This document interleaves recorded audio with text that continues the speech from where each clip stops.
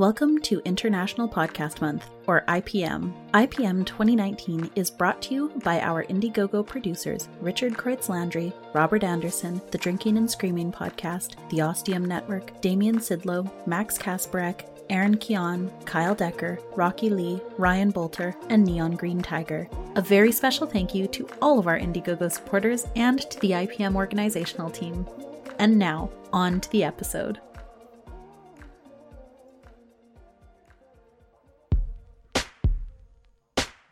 Welcome to Transition, a special standalone Cybernautica anthology for International Podcast Month.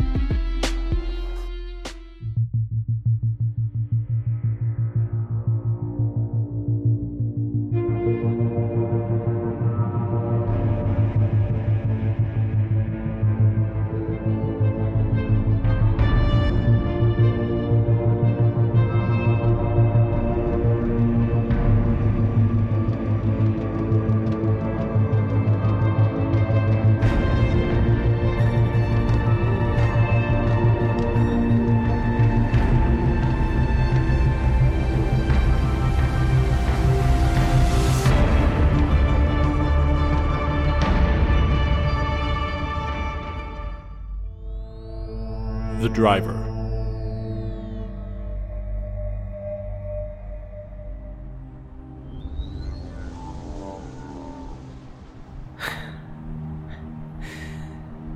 It's been a long day. Indeed it had been.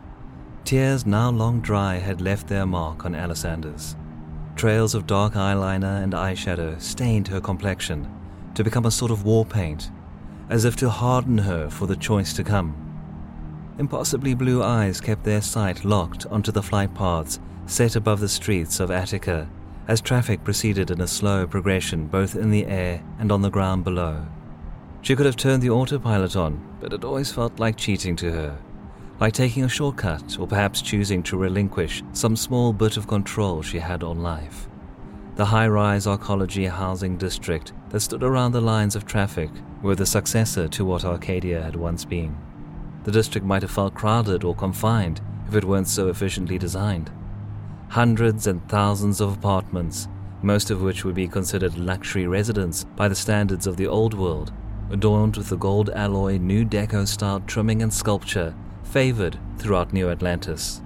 All of this reflected itself in her tired eyes. The glow of lights from windows wherein existed countless perfect little lives, privileged to have been valued enough in the eyes of Kraken Technologies or some such subsidiary of theirs to merit a citizenship in this brave new world. They're all the same, aren't they? Every apartment. Which means they're probably not perfect at all. Rather, they're someone's idea of what perfect could be. If this is going to be like a memoir or something, then it should probably start at the beginning. My name is Alice. I live in Sector 36 of Neo-Atlantean District 7. Nobody here really calls it that. District 7, I mean. We just call it Attica. But I was born here. My dad was, he was mostly a good man. This isn't about who he was, though, and more about what he was. He was a contractor. How it works in Neo-Atlantis is that Kraken gives the districts certain allowances for things that are vital to running the city down here. Security or preservation and maintenance, general upkeep, that kind of thing. Sometimes it's dealt out by, like, a lottery, and sometimes it's done by bids that are assessed and curated by computers. It's always seemed to me more like luck than anything else, getting these kinds of contracts. But it's never people. You're never dealing with actual people or politicians. They don't operate that way. I've never met or seen anyone who actually works for Kraken, which is saying something, because Unlike my father, I work for one of their subsidiaries. Caldwell Enterprises, to be exact. Yeah, I'm one of those people. Usually when we think of Kraken in this city, we think of one of the corporation's many arms. That's because they stay up there in the core, above us, like they're the heirs of the world, or maybe benevolent demigods. So, instead of Kraken, maybe you think of a division like Caprica and their top-end cybernetics, or maybe Atlas with their construction and military interests. Caldwell does, well, vehicles mostly. If you drive it on the ground or fly it through the air in 2112, it's probably designed by us. Sounds pretty ace, right? Well, it's not. At least, not for me. Not anymore. Which is weird to say because this isn't the first time I've thought about this. Every day when it's just me in my car driving home, I think about it. Today was different, though. Today, my dad was working up on a sky barge. Or, that's what they told me. They were parked beside one of the housing blocks repairing some fire damage. Really basic work, but Dad was holding down a contract for Sector 82. I don't want to draw this out, so I'm gonna get to the point. Something went wrong, and the grav engines on the barge's left side gave out. The failure caused a catastrophic overload in the vehicle's stabilization systems, and it fell out of the sky. My dad didn't make it. So, let's talk about the elephant in the room. I designed the 2103 Caldwell Sky Barge. Or at least I was on the team that built it. I'm not naive or self-centered enough to believe that I killed my father. That's stupid and definitely not helpful. I know that the chances of this sort of failure are so infinitely small.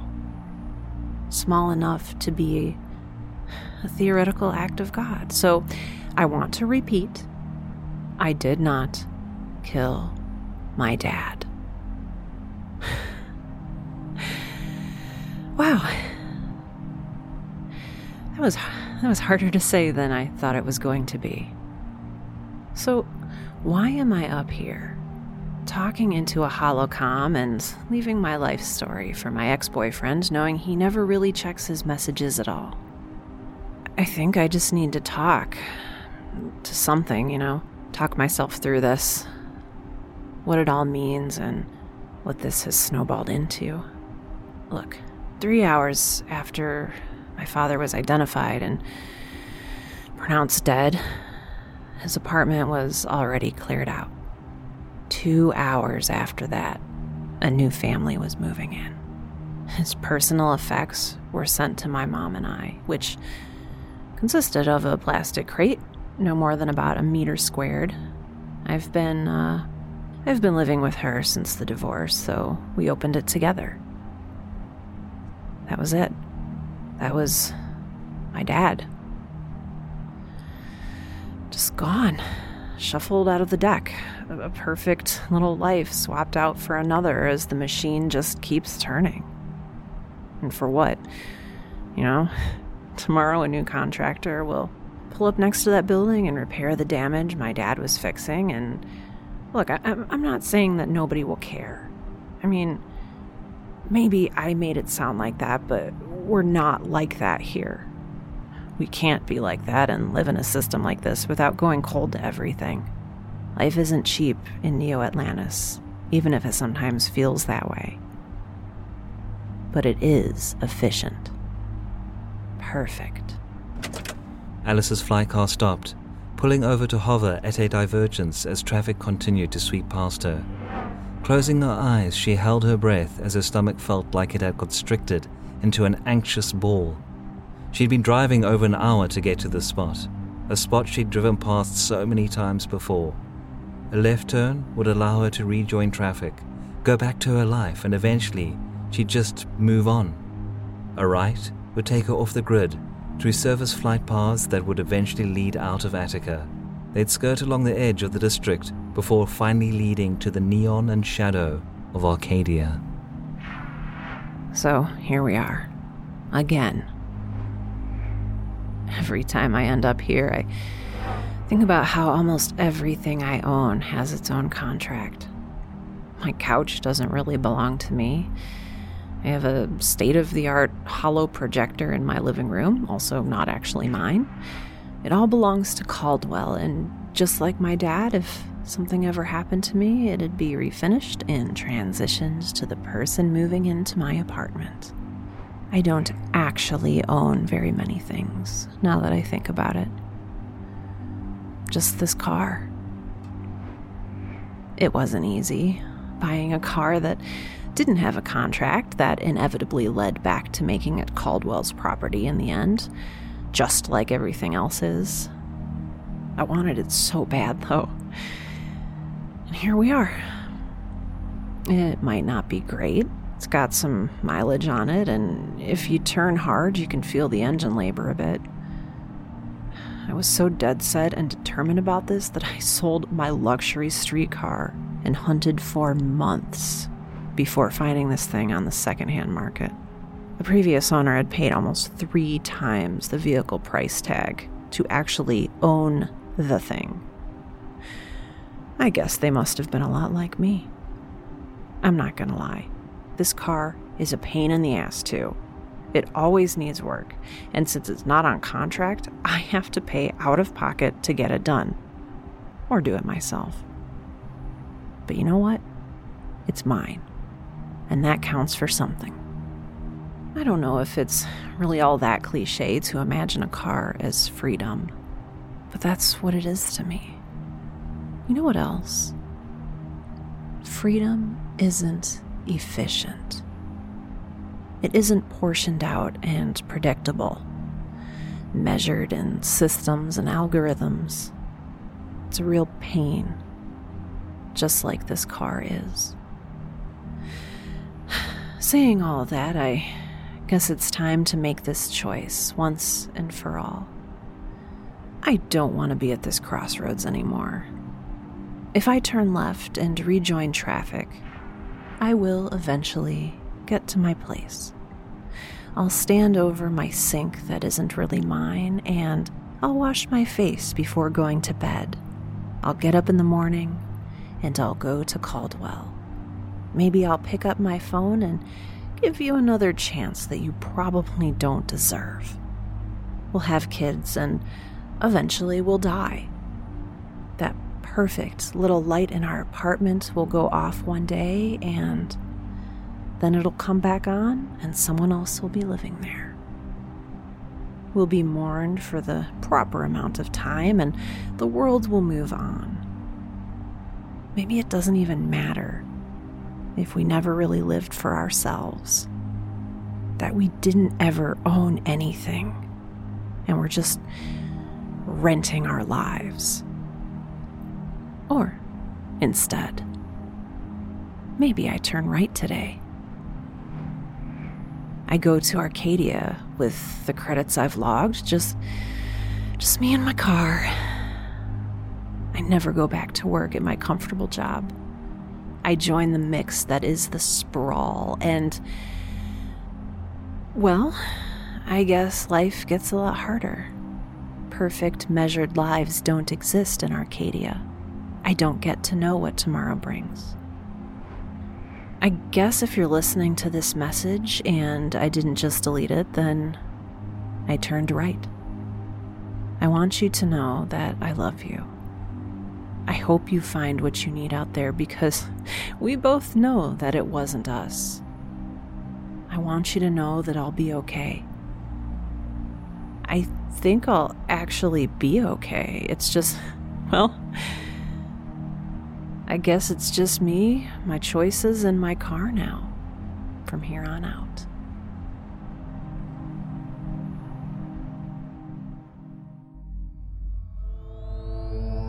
The Bartender.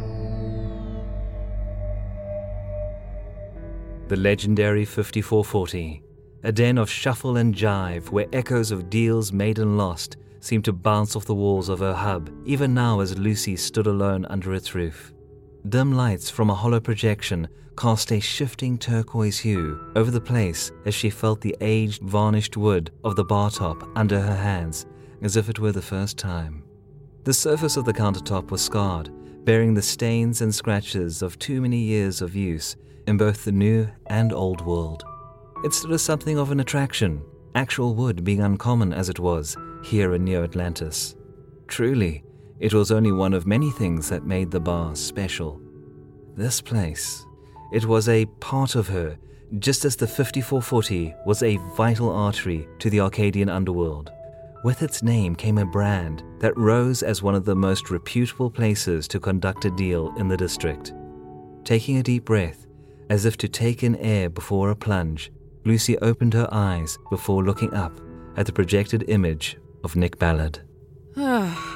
This is the hardest damn thing I've ever had to do. And darling, have I done some things. You're certain about going through with this, then? Do you want to walk me through it? Just to be sure. I'm a bartender, after all. We're good at listening. I appreciate it, Nick. I really do, but that's just it, isn't it? We're not just bartenders. We never were.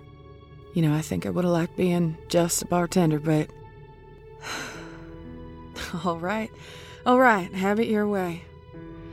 Tonight I close the doors on 5440. I upload all proprietary files to the Central Hub Archive for reference and preservation, and ownership of the bar and everything inside its walls. Everything that I've built. It all goes to Nancy. She's worked hard for this. It's obvious you've thought this through. Might I ask a bit of a personal question, then? You're younger than I am. Forged something of an empire with your hub.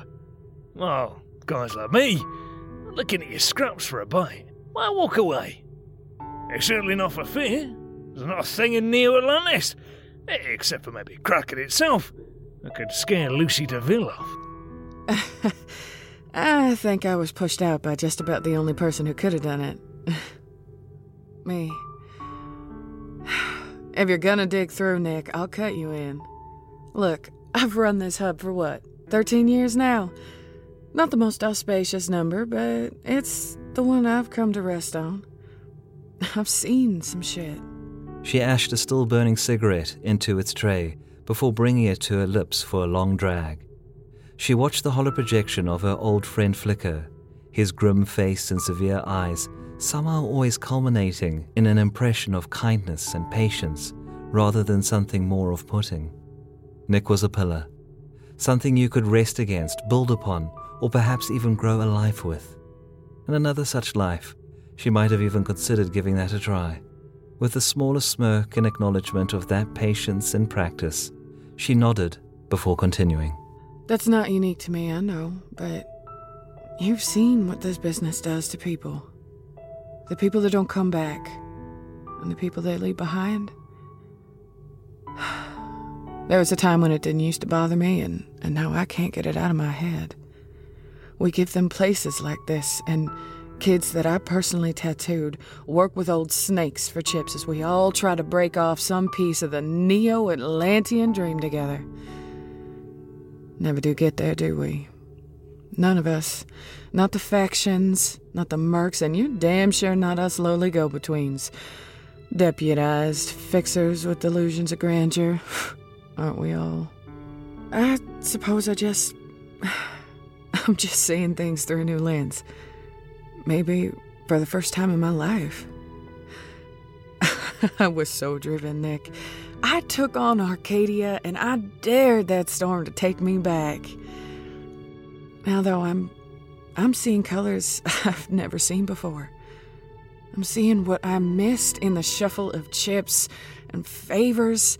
I need to walk away from all of it and start over again. Do you think we're entitled to it? After everything that we've done with the secrets we've kept, the lives they've claimed, do you think we get to have new beginnings? I think that if anyone can, then it's you. Oh, isn't that just the damn sweetest thing to say? It's also a cop-out, Nick. Come on. I'm being honest with you here. What do you really think? Because I'm not so sure. That's fair. Saw through that, did you? Honest truth of it, I think you're being a bloody fool. I don't believe in karma. Even less so in karmic debt. Which means I don't believe you can earn, or lose a chance, to do what's best for you. You don't know anybody a damn thing. Now who's being a damn fool? If only it were true, darling. There's always a price in this city. Follows all of us. Aurum et Senes et Mare Nostrum, after all. Gold, ashes, and sea. Our great damned sea. The monster that she is. I'm gonna miss you, Lucy. I'll keep watch on Nancy. Ensure she's on the right side of this dance. And she doesn't end up caught up in the undertow. Looking down to her holocom, she swiped the conversation away, terminating the image of her old friend and plunging the 5440 into solemn darkness. She'd stay there for a while longer, tracing her fingers over every scar set into the weathered bar top. She knew that once she was done, then the next step she made would be the first step towards the door and into her retirement.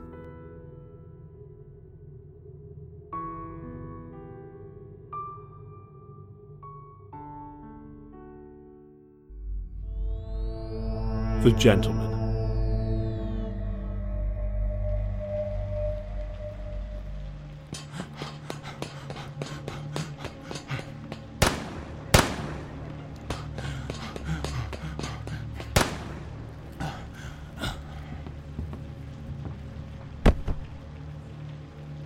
I always knew it'd end up like this.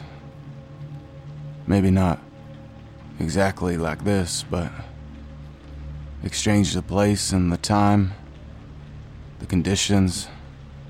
It had to be this way. Had to be me. Bleeding out and alone.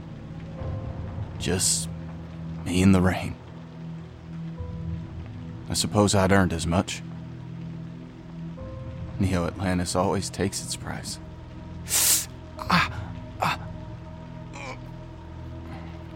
This is the part of the story where I tell you that I regret the things I've done. I'm holding a blood-covered hand against my stomach so that I can keep myself together. The rain never stops. You think you're out of it. Maybe the sky clears for a little bit, but it just keeps coming back. Wave after torrential, primal wave. The gentleman, Andrew Indri, leaned his back against the balcony wall, his once finely styled hair now a damp mop as it rested against the rough, chip paint of the abandoned complex. In the room behind him lay the lifeless body of the man he'd been sent to kill, while scattered throughout this old building lay others who had tried to protect him. That was more than 6 hours ago, before the business end of a shotgun had taken him in the gut. In this city, in its underworld, there are two kinds of killers. The ones who follow the rules of the Seven Houses, take chips from the factions, live by a backwards code of honor that haunts the streets down there in Arcadia. The biggest rule in that particular handbook is that they don't take work out against their own. The factions might try to undercut one another often enough, but they don't hit each other directly. And those mercs they hire to get things done outside of their purview don't kill other mercs. It's the thing that keeps everything running in this rat race. From the hubs they deal in to the coins they covet. The Underworld Accord. Otherwise, the real dark days of this district come back and nobody here makes any headway. That kind of war isn't good for anyone. That was never me, though. Me? I'm that other kind of killer. The villain in someone's story. Probably a lot of someone's stories.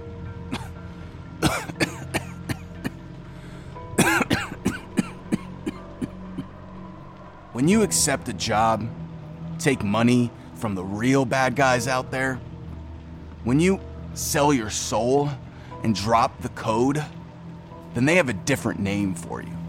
They stop calling you Merc. Stop paying you in chips and inviting you to deal at the hubs. The Accord no longer protects you, and your name starts coming up on a blacklist. You start to find that your new benefactors have logos, and that the new name they call you in whispers, it's Assassin.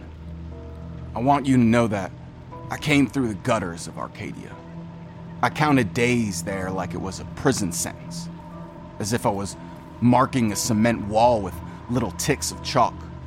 I couldn't stand the anarchy of the place, the disorder and the scraping, that old world decay settling in everywhere while the streets just sort themselves out. From one squalor of the sprawl to the faux decadence the best of them played at. It always reminded me of a squat covered in silk curtains. A prime example that simple rules didn't equate to actual order. I just couldn't stand it anymore. The first protected man I killed hired me for 3 chips. I think he was a broker for the Yakuza. I don't even remember doing the job, to be honest, which is saying a lot because I remember just about everything. I held those gold coins in my hand, heard them clink together, recognized my newfound wealth wasn't currency at all, but rather favors.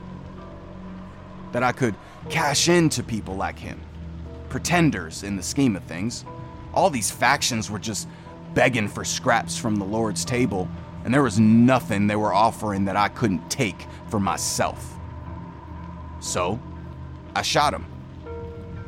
I'd waited for him outside the hub, and I dropped the chips he'd paid me on his body before making a game plan that would get me out of this district and into Attica. Work was surprisingly easy to find for a man with flexible morals, maybe even easier than where I'd come from. I don't think they want you to know that. Sure, the factions wanted me dead, but I didn't need them anymore. I found that there were many new clients who were happy to pay in credits instead of chips.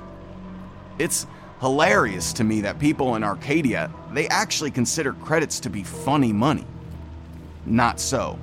Not even in the slightest. I've done a lot with credits. I moved up, took more lives, worked as a security specialist for both Atlas and Caldwell. I earned my citizenship and my place in Neo Atlantis with service and blood. Bought in, got married, and claimed my new life. I became part of the system, and I fell headlong in love with Kraken's utopian dream. They started calling me the Gentleman. I guess I don't look like the type to be a killer.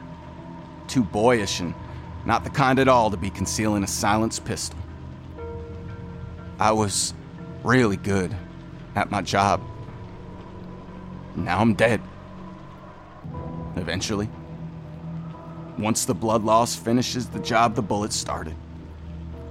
I think we all know by now that when I said that this was the part of the story that I convey my regret to you, well, I wasn't being entirely sincere. In this city, someone's always holding your chain. The Arcadians want to believe they're independent, free, exempt from working for the man without realizing the man is all around them. He's just wearing different clothes and offering different deals. Maybe I'm wrong, but it's not gonna matter soon. With a blood-covered, shaking hand, Mr. Indri removed his watch. He placed it slowly beside himself, careful not to set it in the large red pool that had formed around him. Beside it, he gently placed his pistol, followed by his holocom. Wincing against the awkward, mortal wound and the throbbing pain it was pushing through his body, the man commanded the device to project and display a small, still image of his husband. With a sad smile, he raised his face to the sky, letting the water pelt against his skin before he could feel it no longer.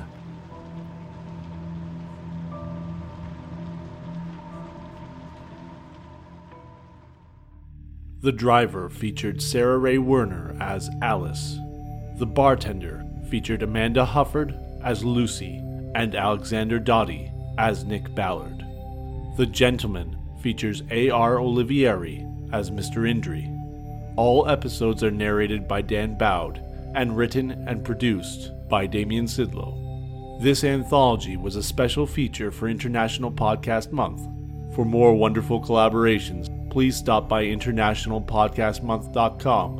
And while you're at it, let us know how you enjoyed the story on Twitter by using the hashtag IPM2019 to comment on this episode or any other IPM specials releasing over the month of September.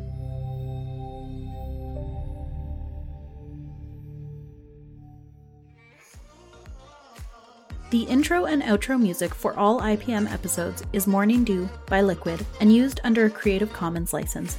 The link is in the show notes. You can support International Podcast Month via Ko-fi or PayPal and by retweeting, sharing, and talking about the event using the IPM 2019 hashtag. Head on over to internationalpodcastmonth.com for the month-long blog and information on the event.